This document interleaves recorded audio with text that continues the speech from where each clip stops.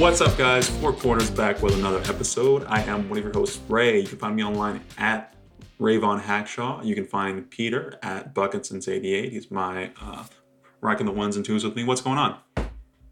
Hey, what's up, Ryan? Good to be back. How was your drive?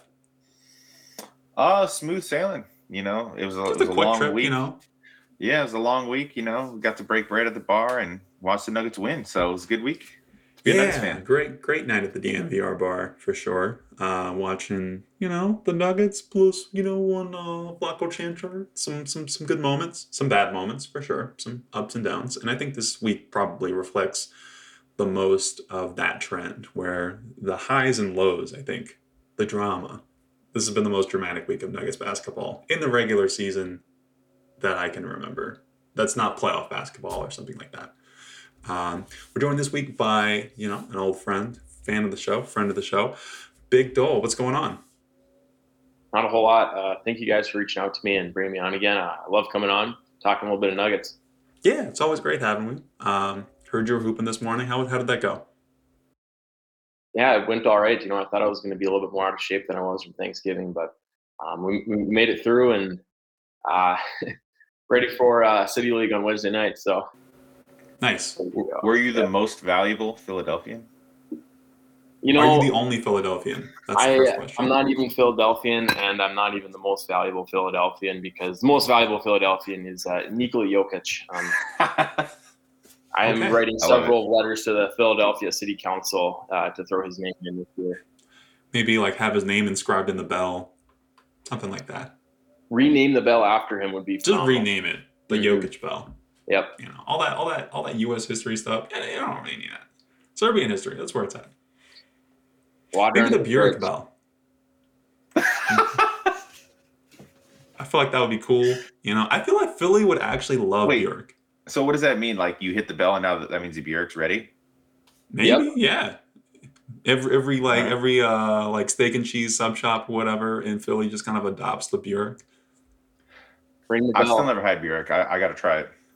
Yeah, I'd like to try it as well. I look forward to it. We'll have to hop over the pond and give it a shot. Well, you can go to Ambar when you're in DC. Is that a Serbian bar? No, it's the restaurant. They got one. So the one that they went to in Serbia, there's also one in DC. Oh wow, I must have missed it. That's crazy. Yeah. Okay, I'll have to go back and check that out. Also, that'll be a little bit easier for me. Yes, less expensive. A little bit, but I still want to go. There you go. So last week, we had 4 games. At Dallas, the second night of a 2-game away stand, if you want to call it. I feel like that's a trend in the league, I think, this year, where they're taking those games where you're playing a team 3 times, you're going to play in X city twice. Let's just play them together. Yeah, cut down on travel. There. Healthy for everybody. This coming week, I think Houston is coming to Denver for 2 consecutive games. So it's Nice. it's an interesting concept. I kind of like it. I don't know how you feel about it. I feel like it introduces some level of. It's kind of like a series in the way that a playoff series exists. That you're, how do you respond to this game and do something a little bit different next time? It kind of gives that vibe. I mean, it's a slight disadvantage for the home team, because then the second game, your opponent isn't coming off of travel. They're just in the same city, the same way you are. But, you hope that evens out, with you going on the road and stuff. And honestly, it's better overall, because better chance of your team being healthy at the end of the year. Anytime you can cut down on travel, it's a good thing. So I think, if we're being honest, we always want everybody to be healthy, and then, the cream to rise to the top, the best teams beating the best teams for the title. You hate when people are like, oh, well, this player was out, so that's the only reason you guys won. That's not fun for anybody. Mm-hmm. And I would bet the response game, as far as the second game in Dallas, I feel like Dallas maybe not looking at Denver as hard as we feel threatened by this team after having just beaten them. I wonder, you get a week, a month between those 2 games, you don't really get that sort of I think Dallas presented a little bit of an opportunity to get into the games that we won this one 97-98, and it's kind of a big game from Bones, and we're going to talk about Vlatko. I'm going to leave that as like its own topic to some extent, but I kind of want to talk about Bones first, if I can, if you don't mind. I feel like I don't want to say it was his best game. I feel like I don't know. I feel like I don't know how you feel about this. His vibes, they've been better at certain points. He's had higher highs for sure, but I think this was, he was relied on to just kind of provide a lot of volume. And I think that says a lot about what he can be.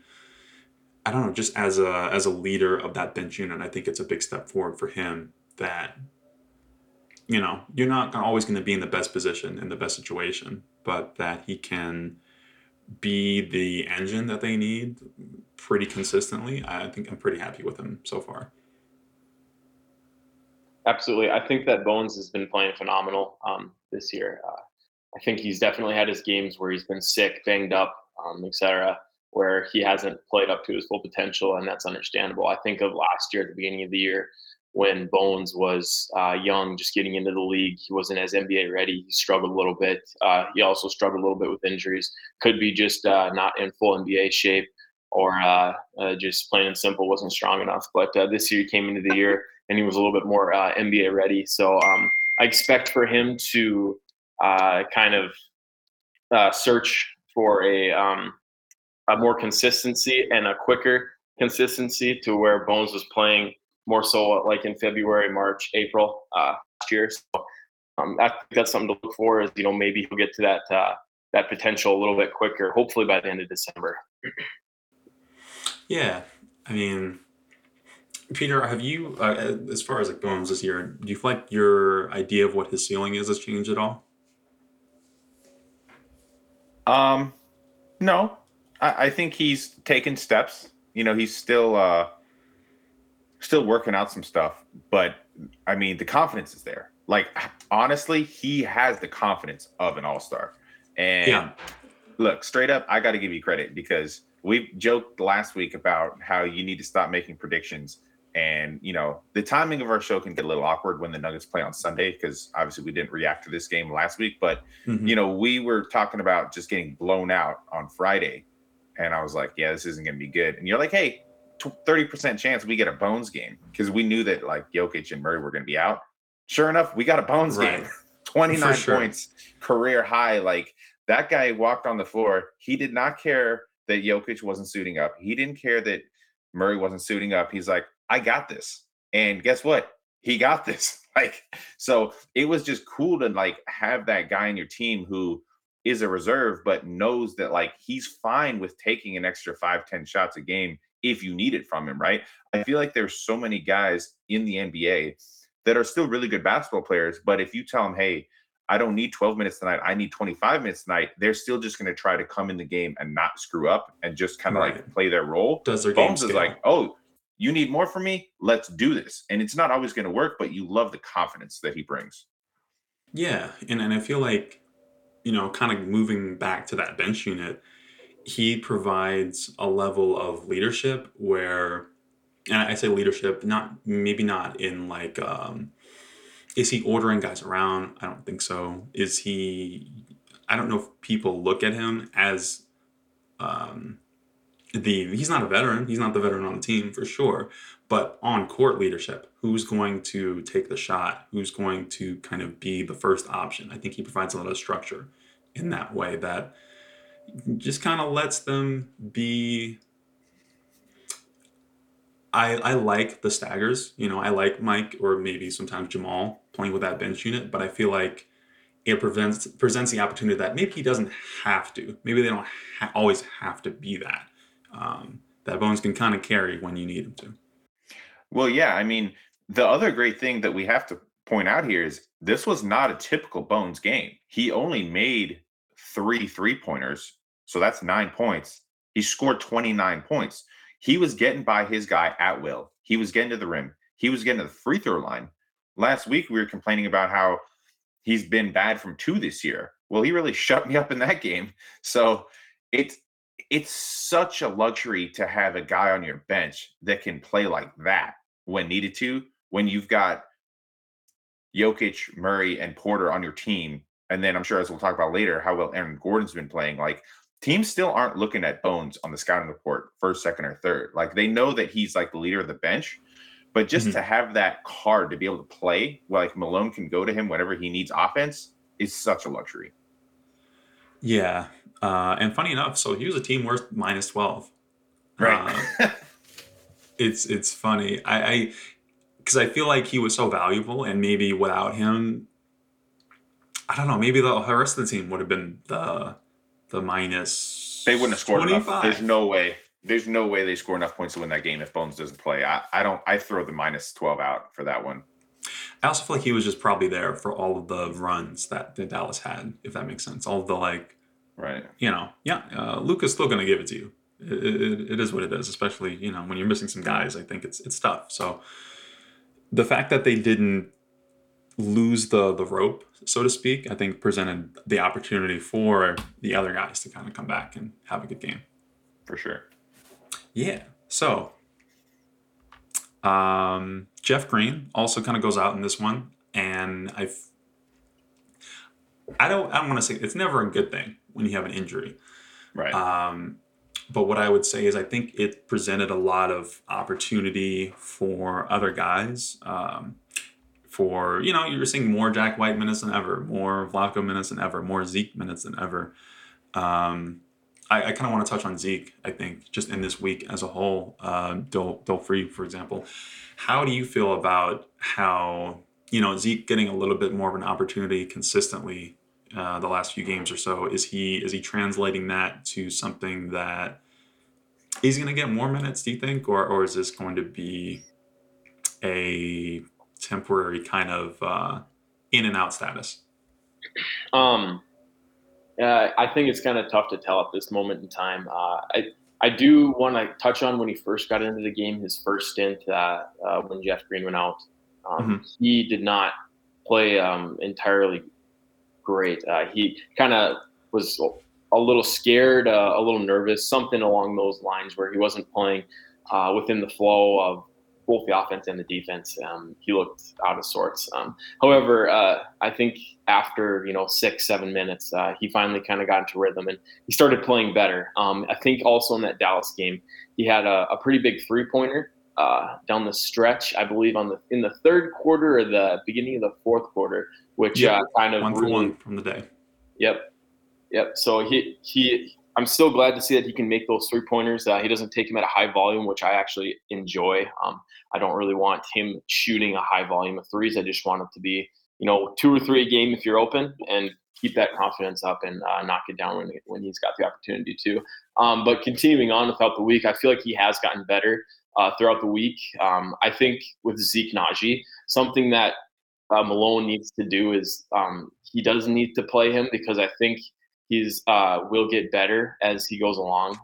Obviously, he just needs to feel comfortable and not scared of losing his spot once Jeff Green is healthy again. So I think that it's going to come down to this: is Malone going to keep wanting to invest into Zeke, or is Malone going to want to go back to the veteran? And I think that answer is pretty obvious of which one Malone has done in the past, and would be go back with Jeff. So. One thing I'll say, I don't know if this is a problem or not. So I'm going to give you an over-under on total rebounds for Zeke this week over 4 games. 9.5. Do you think over or under 9.5 rebounds? I think it's going to be over, because I think that, and this is, I think he should dominate against the Rockets, and he should grab at least 5 rebounds. Oh, I mean this past week. Oh, this past week. Excuse me. I don't think he had very many rebounds in his first game. He might have had like 1 or 2, which was kind of disappointing. And I'm not sure if he got any better. I'm not looking at the box scores directly. I'm guessing it was probably under, if I'm being honest.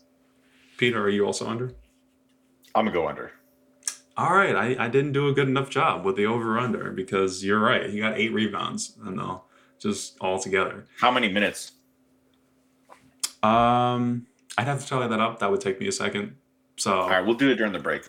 yeah, just but all that is to say, while it is kind of concerning that you look at a box score and say, 0 rebound nights in the game that we were just talking about versus Dallas, for example, that's kind of less than you would want from a center or anyone you would even consider a center. But at the same time, I really like that I don't think he's playing badly. He's active. I think he spent a lot of time on the perimeter, especially defensively, and that's honestly really helpful. I think it's kind of one of those situations where I don't know if he's ever going to be a great rebounder, but I think he helps you. I think if you play enough defense, I'm not that mad if you don't rebound that well. Yeah, I I mean, don't feel like he's getting beat for a lot of rebounds. He just isn't, going out and getting a lot of them, if that makes sense. I think Zeke's play has been a mixed bag this year. It's pretty apparent why Malone doesn't trust him fully in the rotation, because there's a lot of matchups he really struggles with. But for the most part, I think he's had good attitude, he's had good energy, and he's had some good games. So I kind of think it's one of those situations where it's good to have him as an option, as a replacement, because he brings energy, right? Like you're never mad at him for not hustling. So it's just a matter of him getting more reps and stringing more good games together. And I'm confident that he'll continue to be a positive contributor for the regular season. But if I'm being honest, I think it's going to be kind of a tough path for him to earn the trust of Malone this year to be a playoff contributor, because it just seems like he doesn't quite give Malone as much as he wants. Mm-hmm. But hopefully he basically just needs more reps. So it's going to be interesting to see how much that plays out, because as we're about to talk about, Flacco's been playing great. So they kind of play a similar position. They can play together.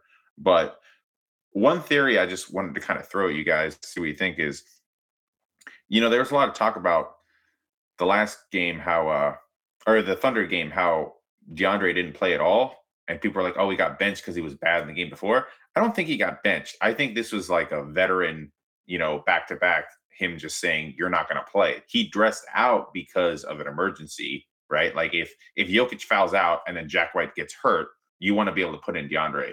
He just didn't end up having to use him. But I still think we're in the early portion of the season where I don't actually think Malone completely goes away from anybody. It's more of like a matchup thing. So I kind of feel like, as good or bad as Zeke or DeAndre play, there's just certain matchups where Malone is like, I don't like the matchup. Yeah.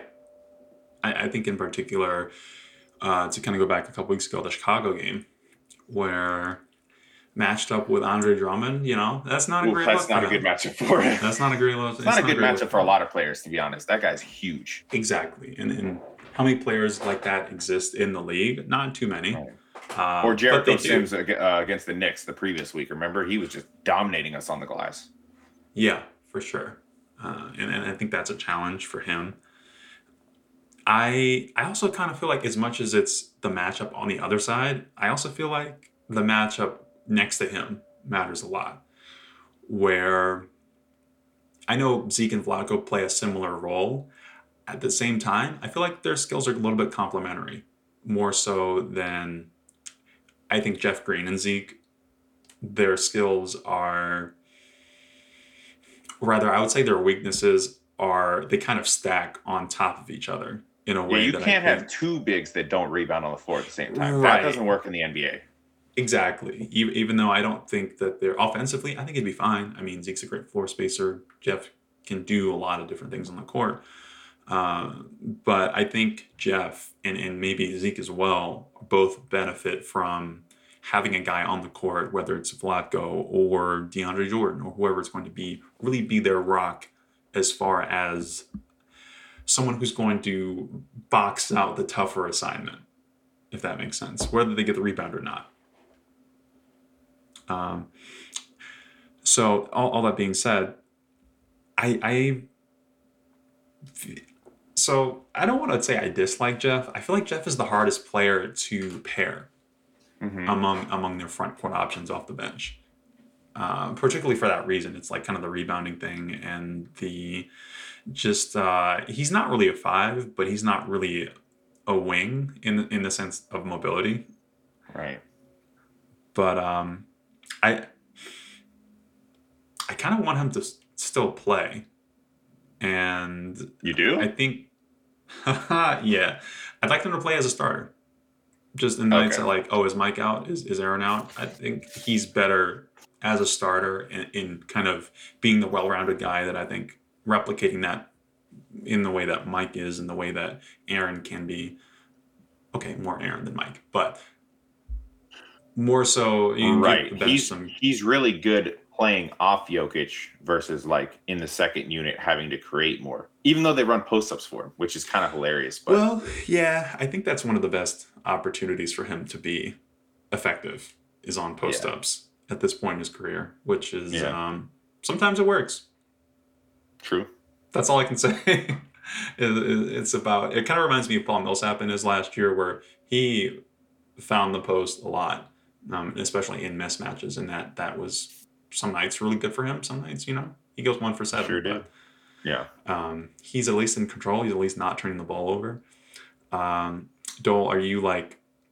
Do you feel like there's still a place for Jeff on the team after this last week of kind of them thriving without him? Yeah, absolutely. I think that Jeff, he provides a lot of valuable locker room coaching, even just some physicality. I think is the most important skill that he brings.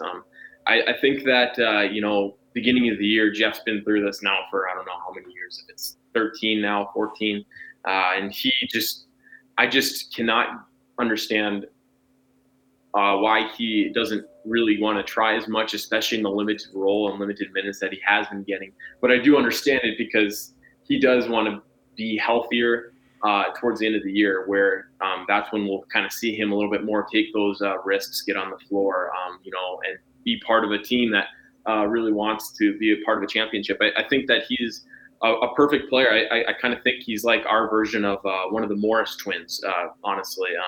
He isn't quite as physical, doesn't talk as much crap as those two, but I do think that he has some of that in him, and I think that's going to be valuable coming down the stretch when we do get into the playoffs.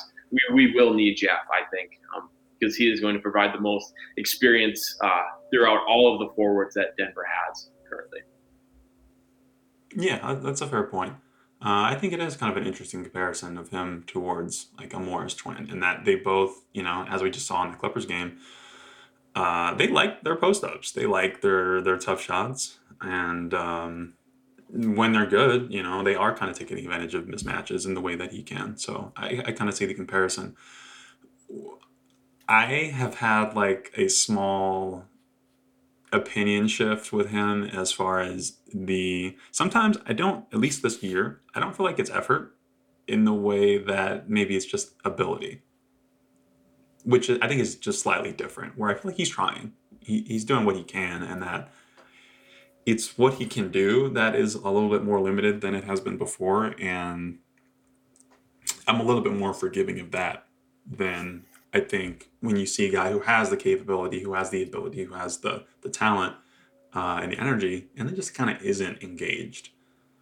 And I think even off the bench, like when he's not off the bench, but when he's on the bench, like not in the game, I actually think he's been really supportive and happy and very cool and comfortable with not having to play.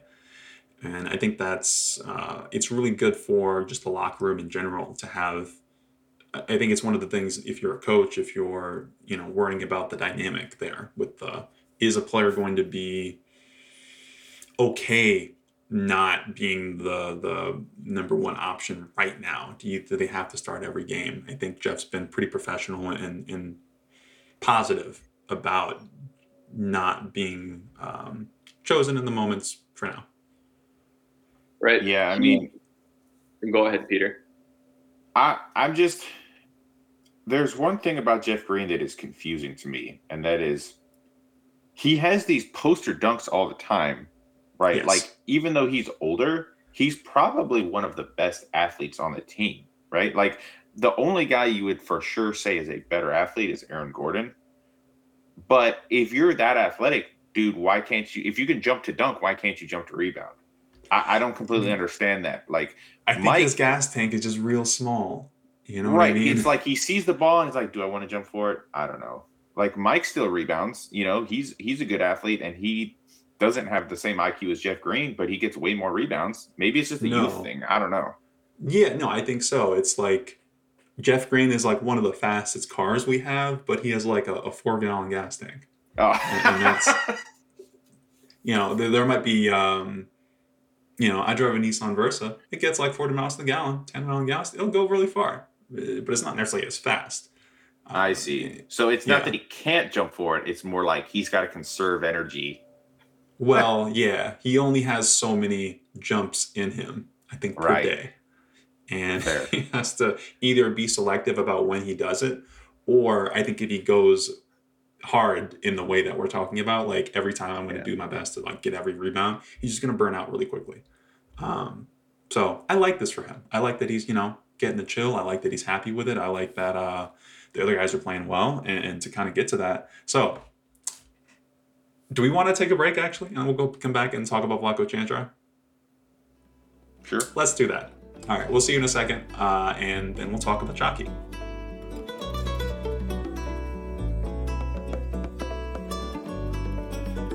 And we are back, Four Corners here, for Ray, Peter, Victor.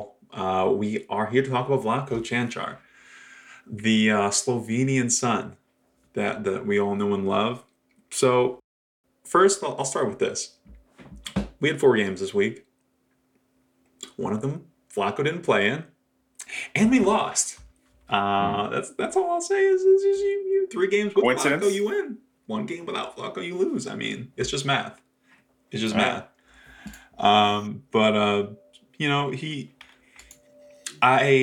I think you can go to a lot of, you look at it statistically, I don't think his numbers are eye-popping at all. His his season average on points is? It's like 5 points. But he's just been doing so many like good things on the court as far as being a rebounder, being a good screener, which I know sounds like not a skill, but I think it is. Just being impactful out there. He's making his shots from deep. And I think for me, the most surprising thing, he's made some nice post moves. If you had told me going into the season, what does Vlatko do well, I would have told you Vlatko doesn't post up at all. The fact, and that's a benefit, that is kind of part of the way he keeps the ball moving. But it kind of speaks to his growth, maybe, that he's able to take decent mismatches and that sort of thing and turn them into points. I think that is something that is not shocking, but a pleasant surprise, without a doubt. Before I yell, cheer, run around the room screaming that I was right, Dole, I'm gonna let you cook. Tell me, so how when we brought in Vlatko, I'll say, what was your kind of initial opinions of him, and as far as this year, how do you feel like he's changed? So do you mean like when we brought him in first time this year, or maybe do you think when we had brought him in originally? Originally, yeah. Did you think much of Vlatko? Because I feel like he's kind of like nondescript. He's one of those guys that if Vlatko's in let me talk about this. Vlatko's not in 2K. Like if you go to 2K and you open up the team and you go on Quick Play Online, it'll play there. You'll find like Ish Smith is like the 13th man. Peyton Watson is like the 14th man. I think DeAndre Jordan maybe is the 15th man. Vlatko's not in the. He's not on the roster in like casual play. I think you have to go and like modify the rosters or something. That is to say, like, I guess, when was the first time you even remember seeing Vlatko and thinking about him as a guy, as a meaningful player? So, I mean, realistically, I've always known Vlatko to be on the team. I just, from my early Nuggets years, or well, his early Nuggets years, I would say, he's he's really been that type of guy that he's been on the end of the bench, might be a project guy. I mean, the Nuggets were still kind of at the young stages of the team being young and them bringing in prospects to try and develop. I think that that's something that's very important to remember because when the Nuggets signed him, they didn't really think he was going to be like, hey, let's hope this guy evolves into a really good player in like 2 or 3 years. It took a little bit longer than that. It took a little bit longer for him to grow in this NBA type of setting. He's always been known to play in Euro ball, and he's been really transformed. Has really transformed his game, and I think it has ultimately benefited him. And kudos to the Nuggets for recognizing that talent and sticking out with him because I think that he has been a great player. If you have to bring him off the end of the bench, he can step in, and he's always been that guy that won't screw up. And now we're getting to the point where he's the type of guy that you want on the court with that second unit because he's not a ball stopper. You have him and Bruce Brown on the court at the same time, and they have been phenomenal. They know exactly what to do with the ball, exactly where to go with it. They're both taking smart shots, getting guys involved, and low key, he's got a really strong screen game. He sets really tough, strong picks for guys for playing the 3-4 position, and I think that that's so valuable with playing with guys like Bones, who ultimately plays a similar style to what I think of as Luka plays with Slovenia, and I think that really helped him, and it is more of a familiar style that he is used to playing, and it definitely shows. He's definitely playing like he is on Team Slovenia right now. Another thing I'll say is like Vlatko is fun. And I know he's not like Bol fun in the sense that he's doing crazy things, but you can't compare those two players. Are you serious? Are you saying Vlatko is Bol kinds of fun? No, he's like way better IQ. Yeah, no, for sure. I'm not trying to compare them as like general players. I'm just saying what kind of fun they are. Like Vlatko is fun, is what I'm saying. He's easy to cheer for. He's got this Peaky Blinders haircut, and he's just like a nice, friendly, funny guy that is just like, he's cool. That all of a sudden, seeing him out on the court just doing things. So you just mean easy to root for? Okay. Yeah. He's easy to root for. I can get on board with that for sure. And he hits when he hits his threes. It's something a little bit different because you're just not thinking about him. I think other teams aren't thinking about him. And I just feel like that's really fun. Yeah. That's all I'll say. All right. Yeah, I mean, you mentioned earlier that, what you expect out of him is 3-point shooting. Apparently, he not only hits his threes, he hits his shots from beyond half court. We have to bring that Facts. up. I mean, Facts. You put him into the game, 2 seconds left, first half, shoots it, and just straight water. It cuts the lead from 6-3 at that point, I think, and then the Nuggets ended up winning the game by 1 point. Well, in a way, it was kind of a 6-point swing, right? With like the Luka out of bounds play. So it's kind of a big... I've been working on this take all week. Okay, I'm ready for it. 2 seconds left. He hits a shot beyond half court that the Nuggets end up winning by 1 point. Is that the most clutch shot in the history of the second quarter in the National Basketball Association? It might be. I'd have to think about it. Or can there not be a clutch shot in the second quarter? By definition. Yeah, I think it's what helps the case is that they won the game by 1 point. That right. The difference was so small that you can look at. In a way, you can say that any basket was the difference. That the free throws were the difference. That all these things were the difference. But in that way, that shot was really a big difference in that game. Both in points sure and just energy. I'm sure there's been other buzzer beaters at the second quarter, and the team ended up winning by 1 point. I just don't know if they were from half court. Right. And I thought it was just a really interesting play because I think it says a lot about him and who he is that he practices that. Yes, in that he's been here for a while. He's on a 3-year deal now, which I think is great. I'm happy to have him here for the long term, or at least the medium term. I think it says a lot that not being on the court, not being in the rotation, not really getting a lot of opportunities in situations where, there you can look up and down the roster over the past few years and say like, oh, the Vlaco that we're getting right now, maybe he would have been better than X player or Y player. To go through all of that, think how can I contribute to winning if I'm not contributing on a regular basis in normal basketball? Well, I could become a specialist for this thing, and I'm going to put in the work day in and day out to do it, and to be called upon eventually for this like special moment. I almost feel like it's made me rethink what a 15th man can be, because like you might as well, if you're a 15th man on a roster, I don't care what level you're playing, high school, college, whatever, maybe you could use a half court specialist. Well, that brings me to my next question, which is like half serious, half hilarious. Whenever he's a free agent again, can he put this on his resume? Is this like, yeah, look, this is what I do well. I'm one of the best half court shooters in the league. Of all time. This is like, it's like having a bullpen specialist in baseball, right? It's like you have the one lefty submarine guy who can get guys out. Like, how many guys in the NBA have this skill set? Exactly. Or I'm gonna not make a football reference here, but there are some. You can make a lot of different comparisons. It's just really impressive that he just held it together in this whole through this whole process. That he's had success at so many different levels outside of this team, and he's always been a consummate professional. He's always been good vibes. He's always been supportive of his teammates. I love Vlaco. He's great. I'm just really happy that he's playing. So let's move on to the next game that he plays in against OKC.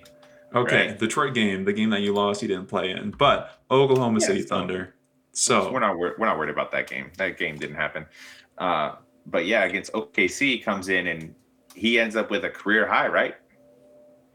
Yes, sir. 19 points. Nothing crazy, but big in the supporting. Just like a supporting cast role, plays 35 minutes. I think he led the team in shots that game, actually. Yeah, not even a great game for him. He missed a lot of the shots you wish were makeable, but I think somebody had to. Guys are going to miss shots. Yeah, I'm okay with that sometimes, as long as you're doing the right things.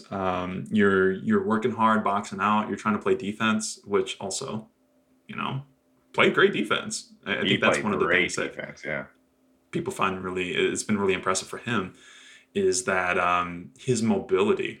I'm not sure how you feel about this, Dole, but I feel like he's done a great job of impressing me with his defensive acumen. Yeah, I think that I can just think of a couple possessions with Vlatko, and he does a phenomenal job helping off the screen.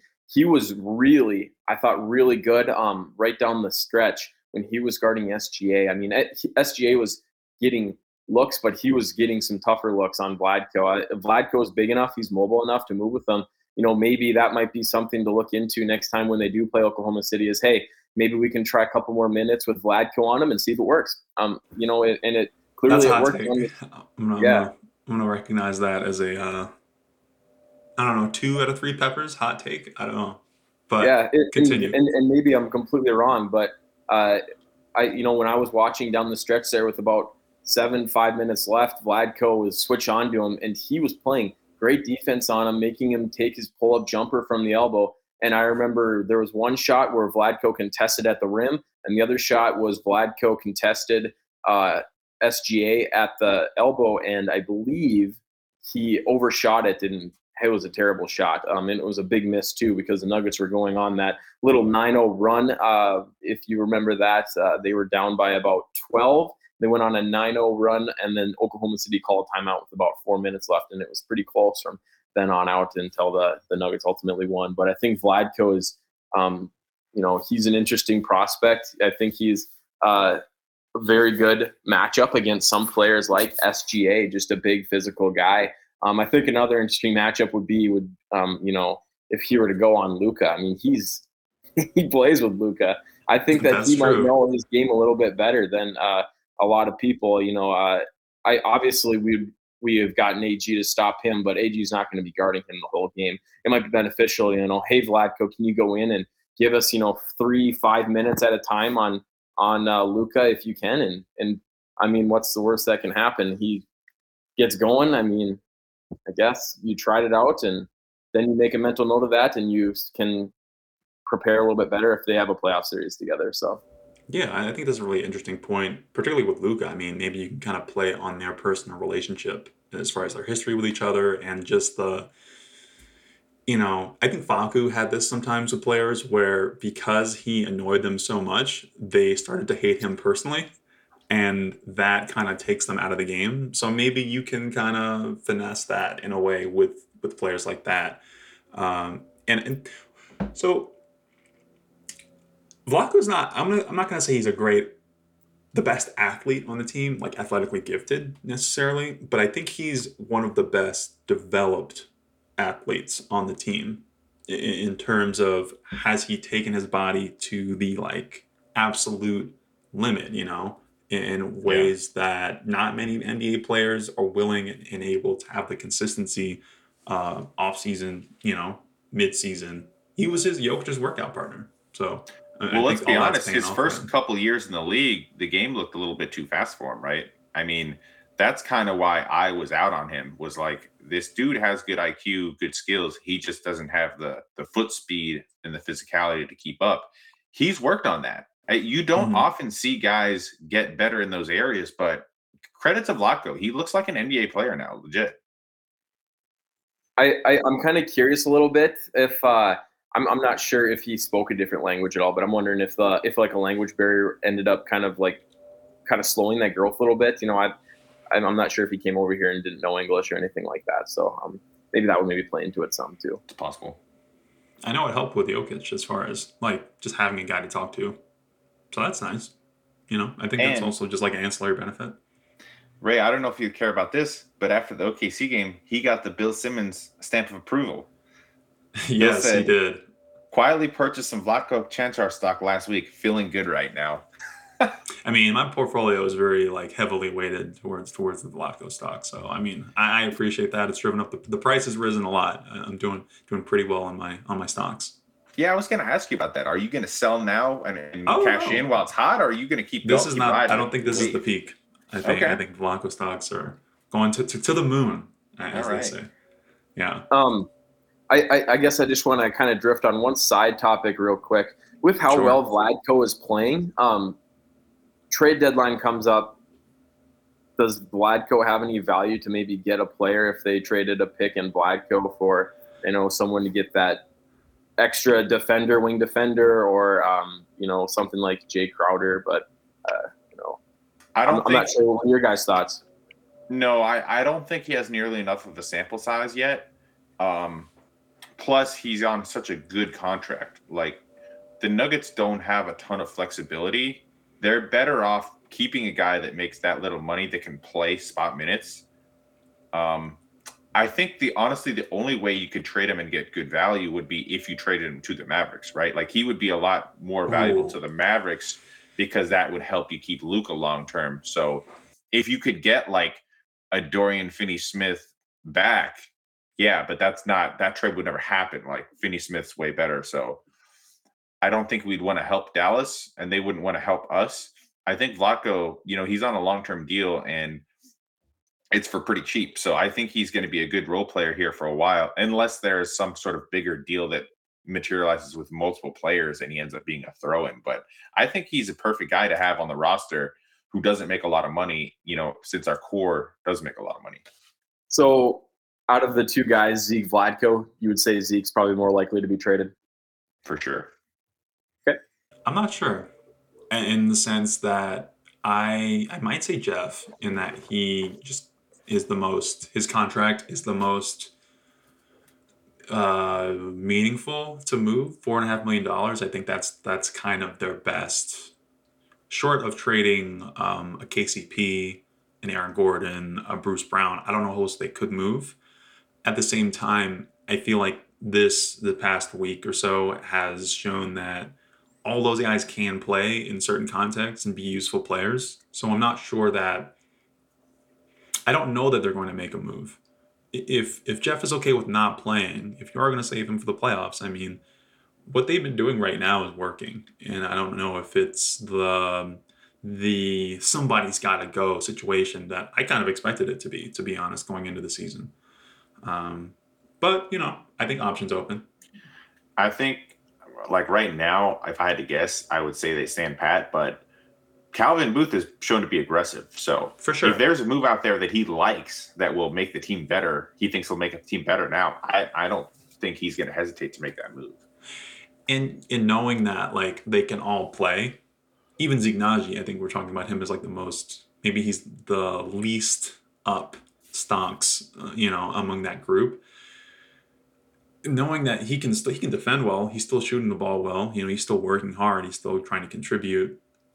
I think that gives it gives confidence that if you move one or two of those guys, that you still are going to have the kind of depth that you need to still fill that role, just back up forward. Yeah. So I mean, I'm going to continue to bury the lead and not talk about Jokic. Real quick, Christian Brown, in this game in particular, over 13 minutes, he's kind of gotten like a short pull the last week or so.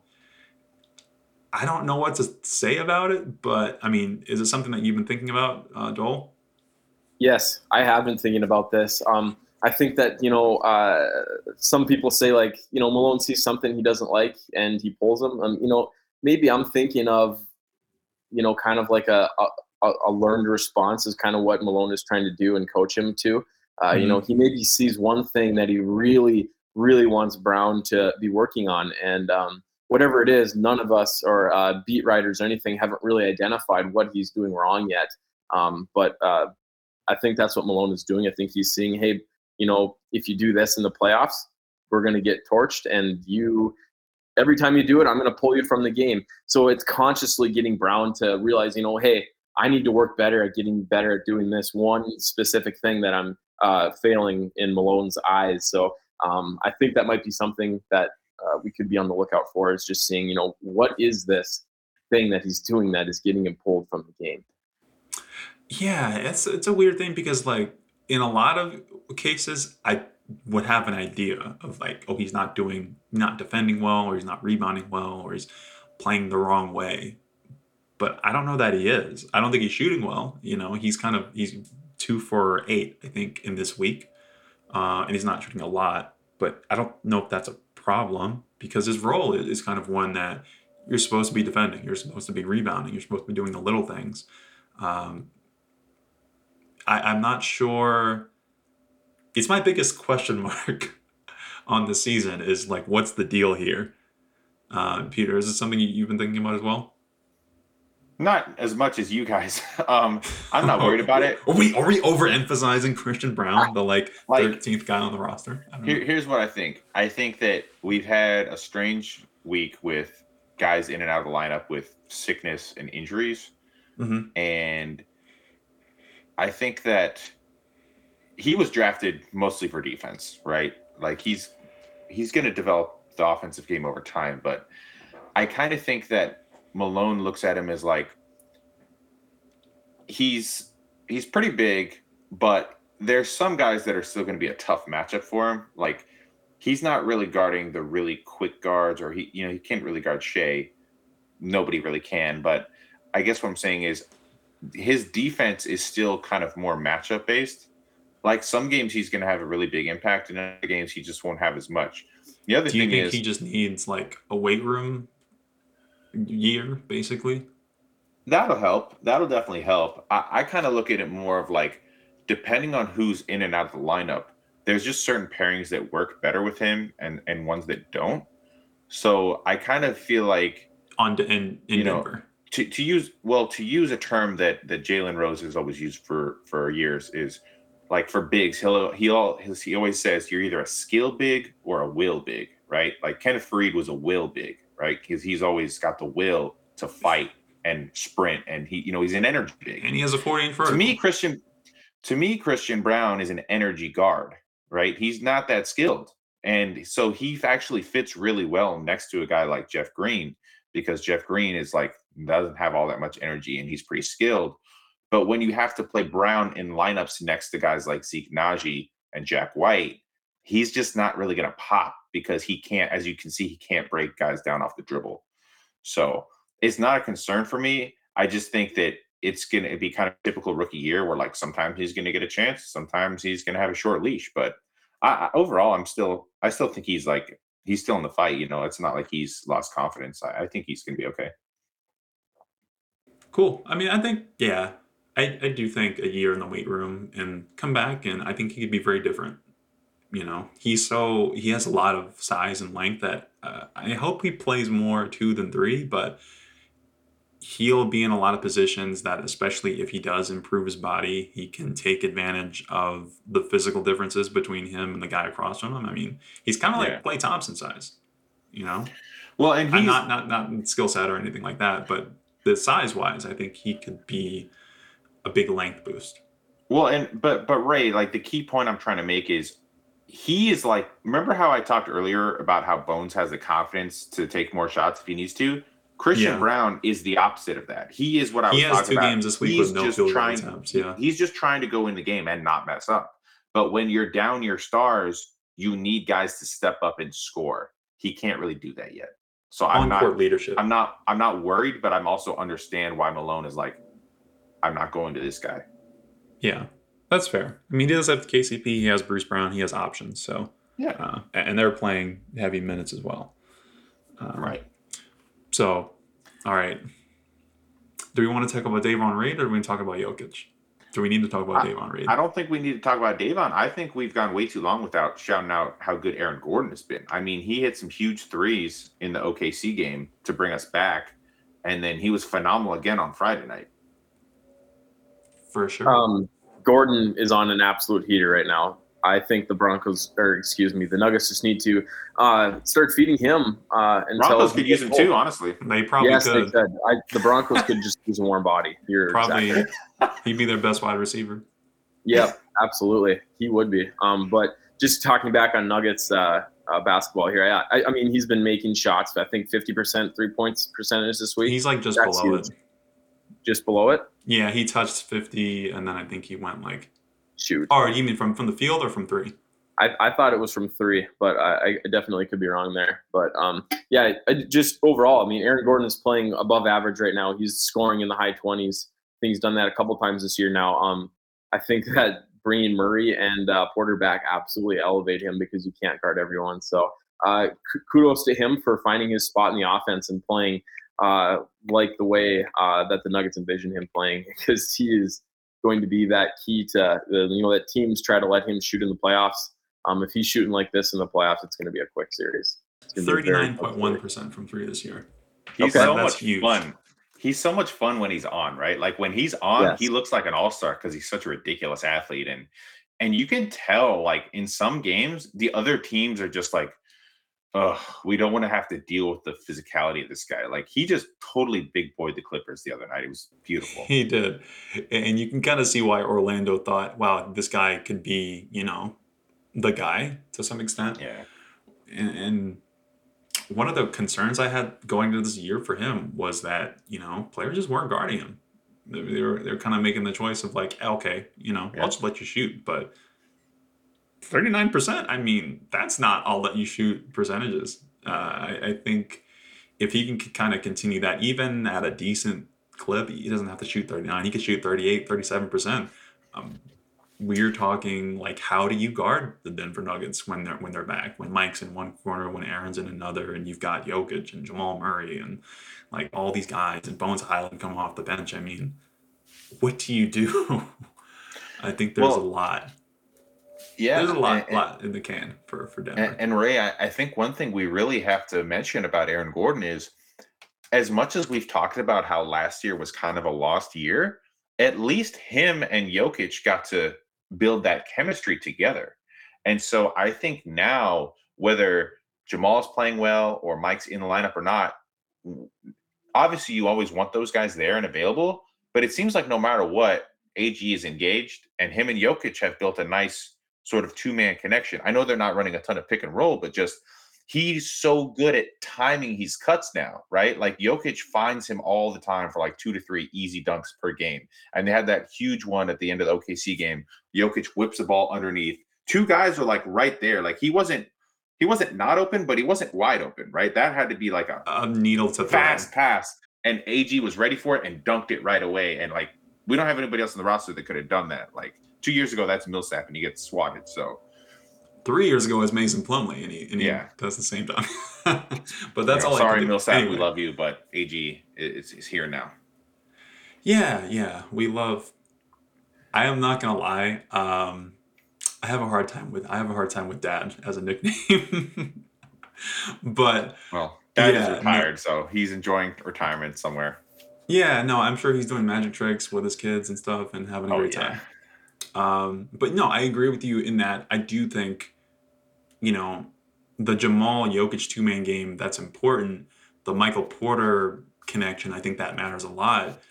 Them being in and out of the lineup, Aaron Gordon and Jokic might be the best connectivity, whatever rating you want to give that, on the team right now, as far as just they've been together, they've been doing it this whole time. They're kind of where you wish Mike had been.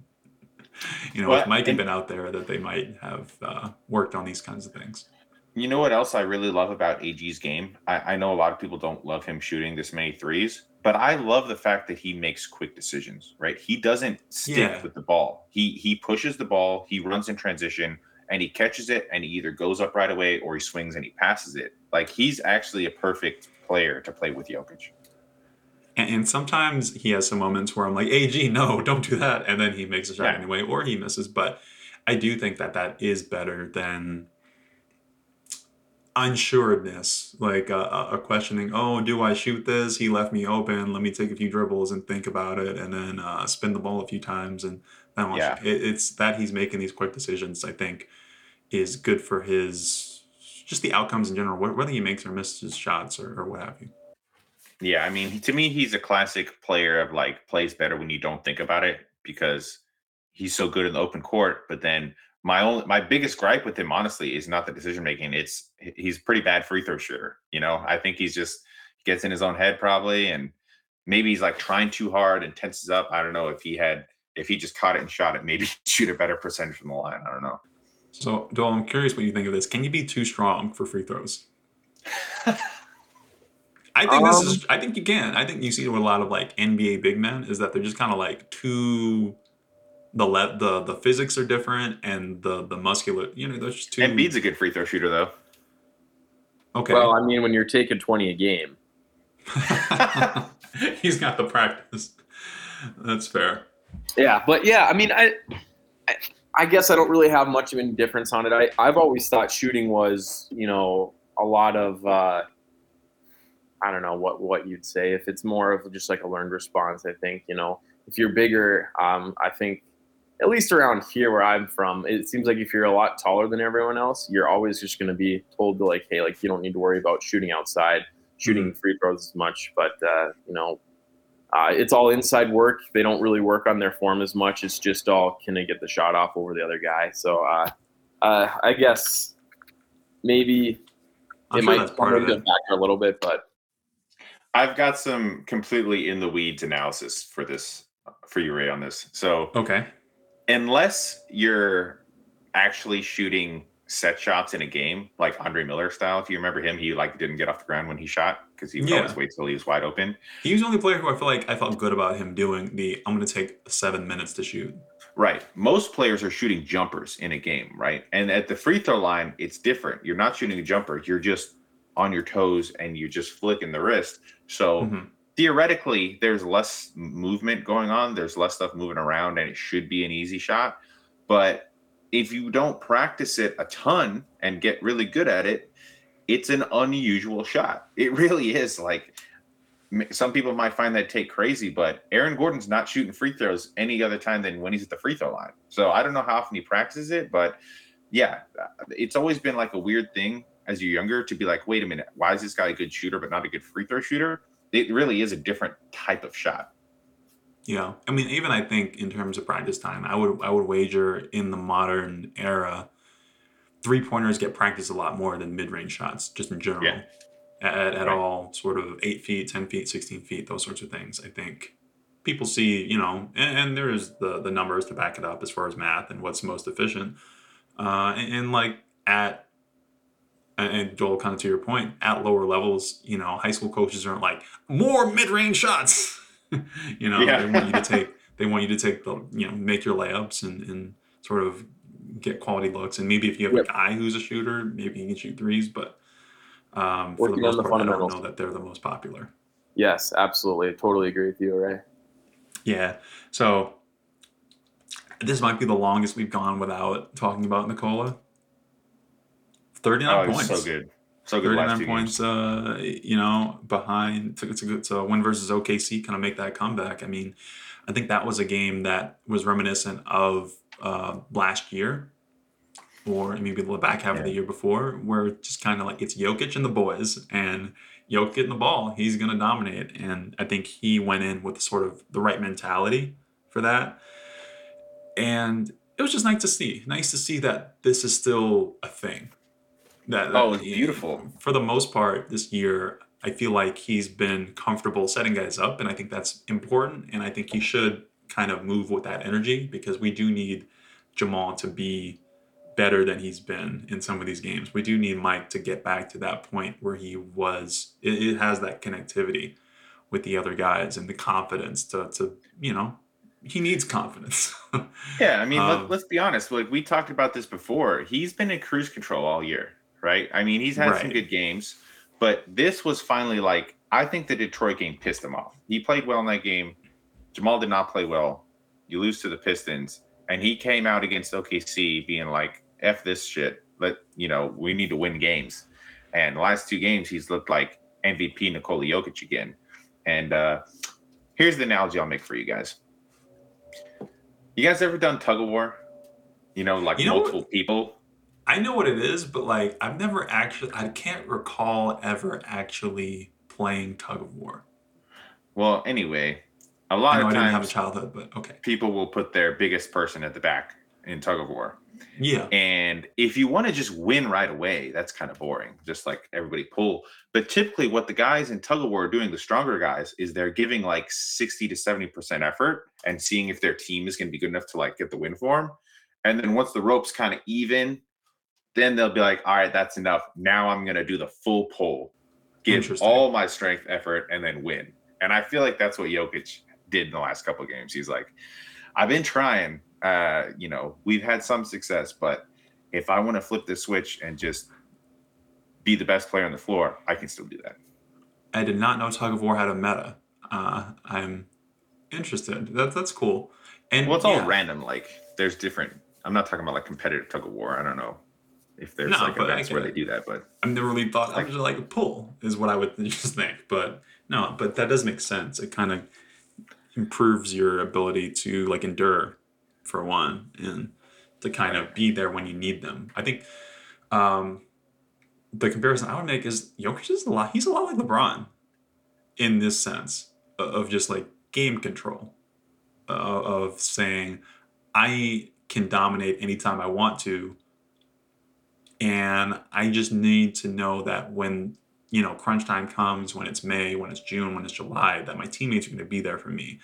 So let me spend this time getting them set up, getting them in rhythm, so that I don't feel like I have to do it all myself. I feel like there's one crucial difference here, though. The Vert? LeBron still wants to get his numbers. Jokic does not care. Yeah. Yeah, to some extent. He's a little bit more vain, for sure. Was just had his first game back and he had 39 points. Like I was impressed. I was like, wow, LeBron still got it, but he wants everybody to know he still got it. Well, I also think, he's a lot like Jokic in that he knows how good his team is. Oh, And he knows that there's not a lot of are the Lakers playing for a championship? Not really. So, I'm sure LeBron would love to add another ring to his collection. That's big for his legacy. And short of oh, that, I mean, what else is good for his legacy? It's a you, scoring title, you're or saying he's having the Kobe attitude. Why would I pass to Smush Parker? Like it's a better shot if I shoot it. well, yeah. I mean, I think that's true for the team to the extent that he's willing to do that. But also, you know, if you're going to waste this season, I might as well get X amount closer to whoever the next person is on the scoring ladder. Yeah. Yeah. All right. There's similarities. Okay, so not similar in every way. I'm not saying that, but similar in some ways. Game control, making that decision. I mean, we're all biased Nuggets fans here, but I think we would all agree that LeBron is still a more selfish player than Jokic, even though they're both generational passers. Yeah. I mean, I think there's a pressure on LeBron that I think Jokic hasn't had either. So, and I want to be fair to him in that way, where people just expect so much of him. I don't. No, that's true. I want to come back. I want to preface this with I hate the Lakers. Yeah. Don't get it twisted. I hate the Lakers with You're every right, fiber though. of If my LeBron being. scored 9 points in a game, people would be like, "What the fuck?" Right. If LeBron had a game where he didn't shoot. Yeah. Yeah, Stephen A. and Skip Bayless would get back together to roast him. Yeah. It would be that where in Denver, in this sloppy fat boy didn't shoot in the game, people don't Perfect care. environment for Jokic. Yeah. And I think that's cool. It's fine. I'm good with that. Yeah. But so, I don't hate I think LeBron has a lot of fair and unfair criticism.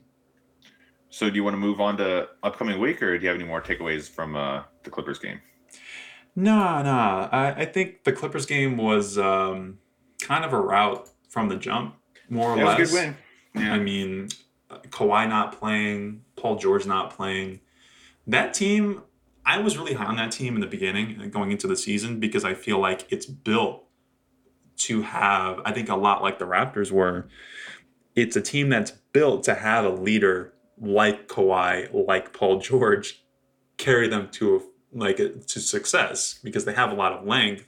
They just don't have a lot of playmaking or creation. But if you got a guy who can just do all the leadership on offense himself, like those two, that's cool. The challenge is they're not here. So when they're not playing, that was a very safe, comfortable win that and it's kind of sad for the Clippers. Right. That I mean, I understand they're not always going to be healthy, but to have them not have the leadership that they were agreed to have, promised, hopefully, that it's got to be a disappointment for them as an organization. I mean, I'm not going to write them off yet. It's still November, but if we look at history, I kind of feel like the Clippers are always better when they don't have any pressure, right? It's like these guys just cannot deal with pressure at all. So it's almost like going to be better for them if they just go 500 the next few weeks, and then people are like, "Oh, the Clippers, they don't have it this year," and then maybe they'll make a run later. But they do need that run later. They need the last 3 months of the season. I mean, Kawhi and PG, they need to play 70, 80, 90% of these games. At least you can't have games where you don't have either of them. Right. I think both and they have trade pieces too, unfortunately. They're not necessarily a finished product right now. Yeah, I mean, I don't hate the Clippers as much. I hate the Lakers because they're like the evil empire of the NBA. The Clippers, I'm just there's some, I feel bad for them. But I fuck them. Okay, that's fair. I mean, yeah. Anyway, yeah, we're not a Clippers podcast. We're a Nuggets podcast. So to kind of look ahead, we're playing the Houston Rockets twice this week. I mean, I don't think it'll take too long. Woohoo! Yeah, we're playing the Houston Rockets twice this week on Monday and Wednesday at 7 p.m. In Denver. So home games, 2 in a row.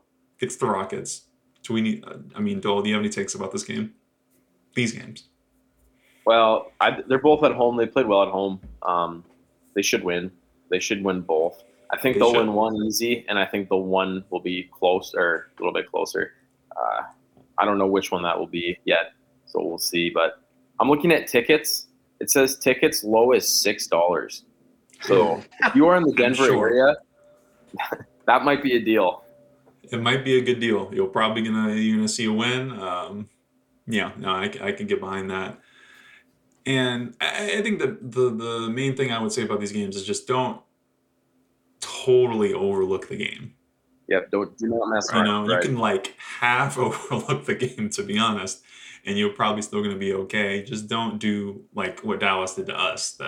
Maybe you win the first game, and on the second game, you're like, okay, you know, we probably got this. Don't assume. You know what happens when you assume? You make an ass out of you and me, all that stuff. Well, remember, even though the Rockets aren't good, we're still in the early part of the season, which means teams are still trying hard, right? They're not like out of it to where they're tanking. Like, yeah, we know they're tanking, but their Right. guys are still trying to, play for their career, play for contracts and stuff like that. Their next role, whatever it might be. Yeah, one guy I do think will be interesting to keep our eye on, guys, is KJ Martin, Kenyon Martin's son. He's been playing pretty well for them, and he asked for a trade in the offseason because Would that be awkward? So I With don't know Kenyon, if he's a trade target, but like him, the relationship with Denver and that sort of thing. I don't know why it would be awkward. I mean, you always root for your family he ahead of. And I think George Karl aren't on great terms. So and I know I don't know what kind of But terms the Nuggets are on. George is like out the door though. He doesn't have like any ties to the Nuggets right now. The Nuggets don't really mess with George. Yeah, but does Kenyon mess with the Nuggets? I don't know. Yeah, not to say that I think the it's summer league. I thought he helped coach the summer league. Really? Yeah. Oh, Kenyon did. Right. Yeah. Actually, that's fair. So maybe they are, in good. Yeah, Kenyon is fine with the Nuggets. So I'm just saying, like, he's an interesting player to watch because he's a good player, and I don't really know what if the Rockets like have What's him going in on their with plans long term or not, because he's a little undersized, so I don't know if it would even make sense to bring him in as a big when you already have Vlatko and Zeke on the bench, unless I don't know. He's a guy that'll probably end up getting moved to a better team. I kind of got my eye on him. Yeah. Something else that I've noticed here too, just kind of sidetracking off a little trade talk. Rockets on a 2-game winning streak. They beat the Hawks at home, Thunder at home. Are you saying they're too good? So they're playing better. Are you saying they're losing the sweepstakes? They are. They are losing the sweepstakes. They're starting to get hot here on a win streak. So let's hope that the Nuggets can hold them off here. Both games, 128 against the Hawks, 118 versus the Thunder. So I would probably expect that one of these games that the Nuggets do not play great defense. Yeah. Yeah. I could see it. I could see them going for like, oh yeah, we'll just put up 150 and it'll be fine. I know that Jokic doesn't listen to this kind of talk, but there's a lot of Rockets fans that think Sengun is like baby Jokic. So I'm really hoping that he takes him to school.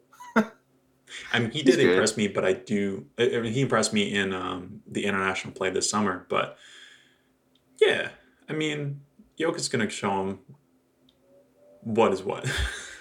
Yeah.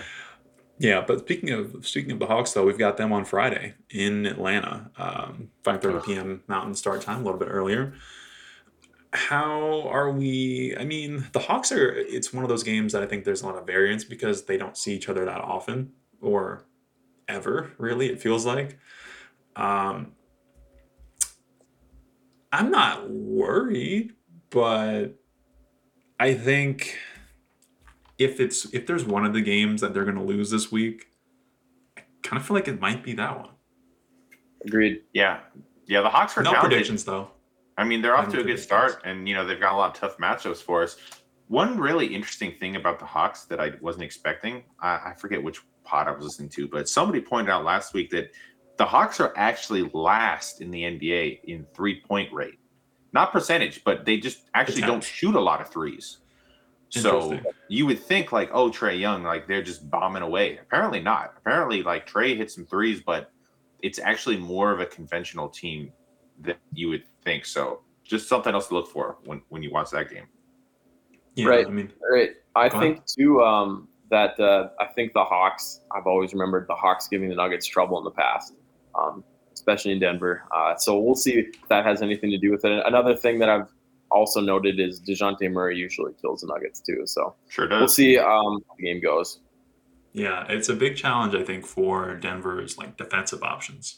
Christian Brown, Bruce Brown, Kentavious Caldwell-Pope. I think for them, they're kind of and Jamal just in the sense that if he's going to be out there, he's going to have to Right. cover DeJounte Murray or Trae Young, and how is he going to handle that? I I think would that's put going to be. I would put KCP on Trey and put Jamal on Murray. I would too. But even then, I think he's going to be at it like a physical. He's still getting back. And speaking of Jamal in the physical, I just feel like I look forward to seeing him like fully. Not to write off this year, but I think he needs like a real off season.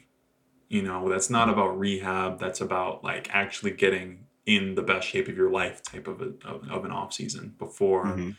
we get back to like the bubble and where he was then, and kind of being a good option in these matchups and being a better defender and rebounder and all these things.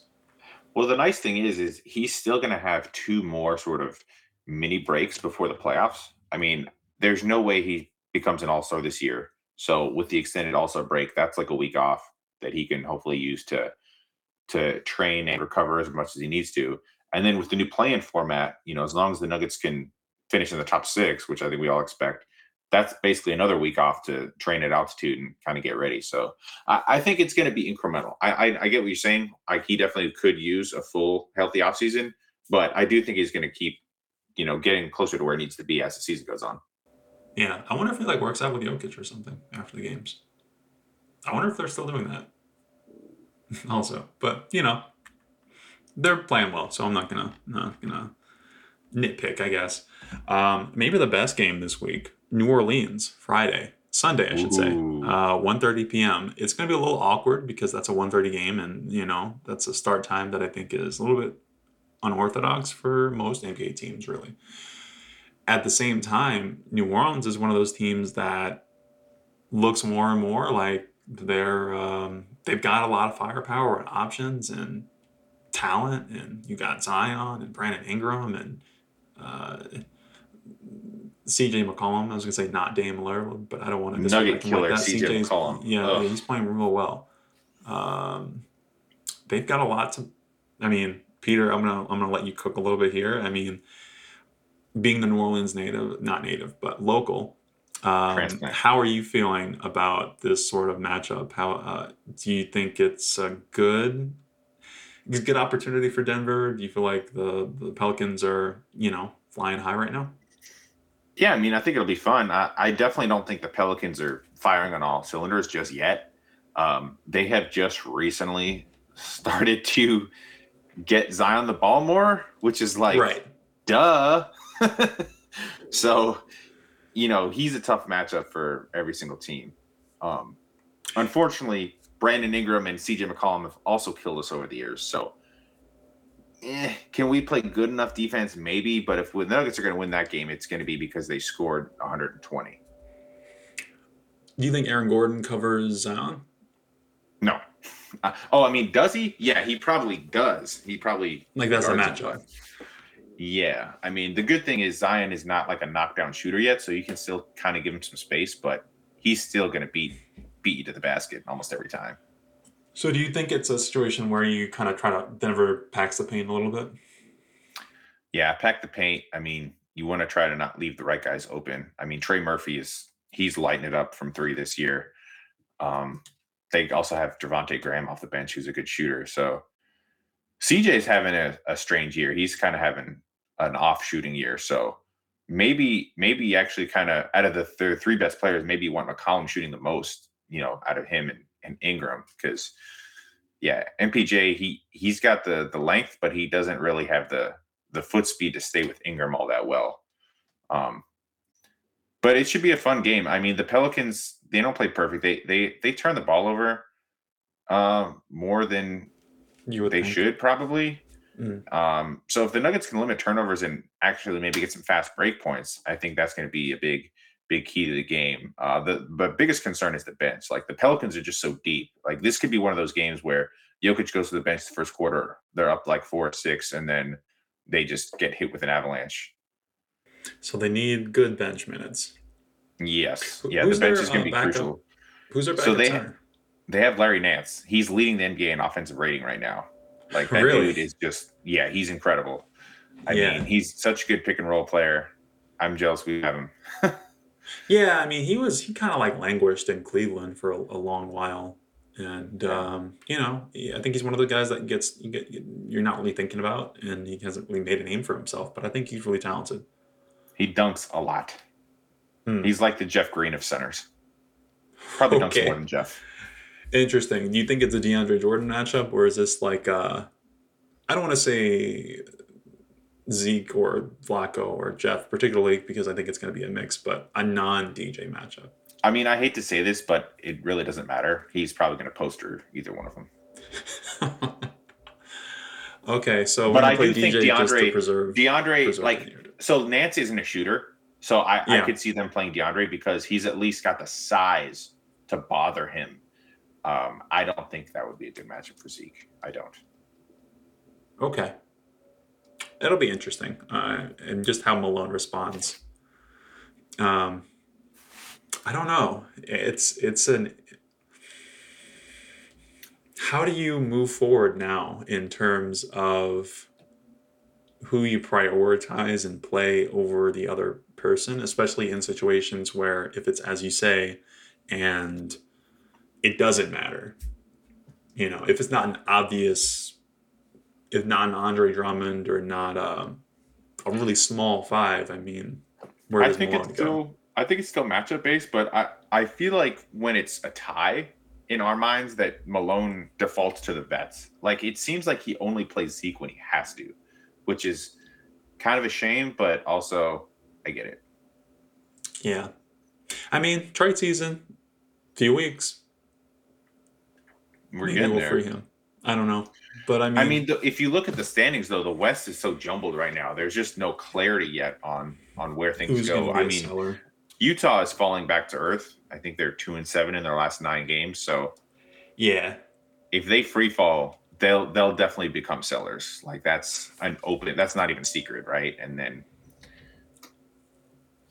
go ahead, Bill. I think that someone that isn't going to be on that team by the end of trade deadline is Mike Conley. I think that he is somehow going to end up on the Lakers. Somehow end up on the Lakers. Yeah, I mean, someone's going to end up on the Lakers. That's for sure. I'm actually kind of enjoying this like Lakers mini renaissance here to where all of them and their fans like think that they're going to be good now. I don't think they're going to keep this going. Yeah, I want them to be just good enough for us to like boot them into like to go all in. I want them to rise up just so we can like 300 kick them back into like the pit of death. Well, and also we want the Lakers to finish exactly 11th. That would be best case scenario because they miss the playoffs and the Pelicans don't end up with like a top 3 pick, hopefully, because that would not be good. Something else too that I think Mike Conley might be a really good location spot for like Dallas, because Dallas kind of was looking for a secondary ball handler to Luka. It takes him the load off. Plus, he can be a really good catch and shooter and fit in that offense well. I hope to God that he does not go to Dallas because I think Dallas gets significantly better with Mike Conley. Yeah, Dallas has been struggling lately. I think Dallas really goofed on not signing Dragic. I mean, he wanted to come there.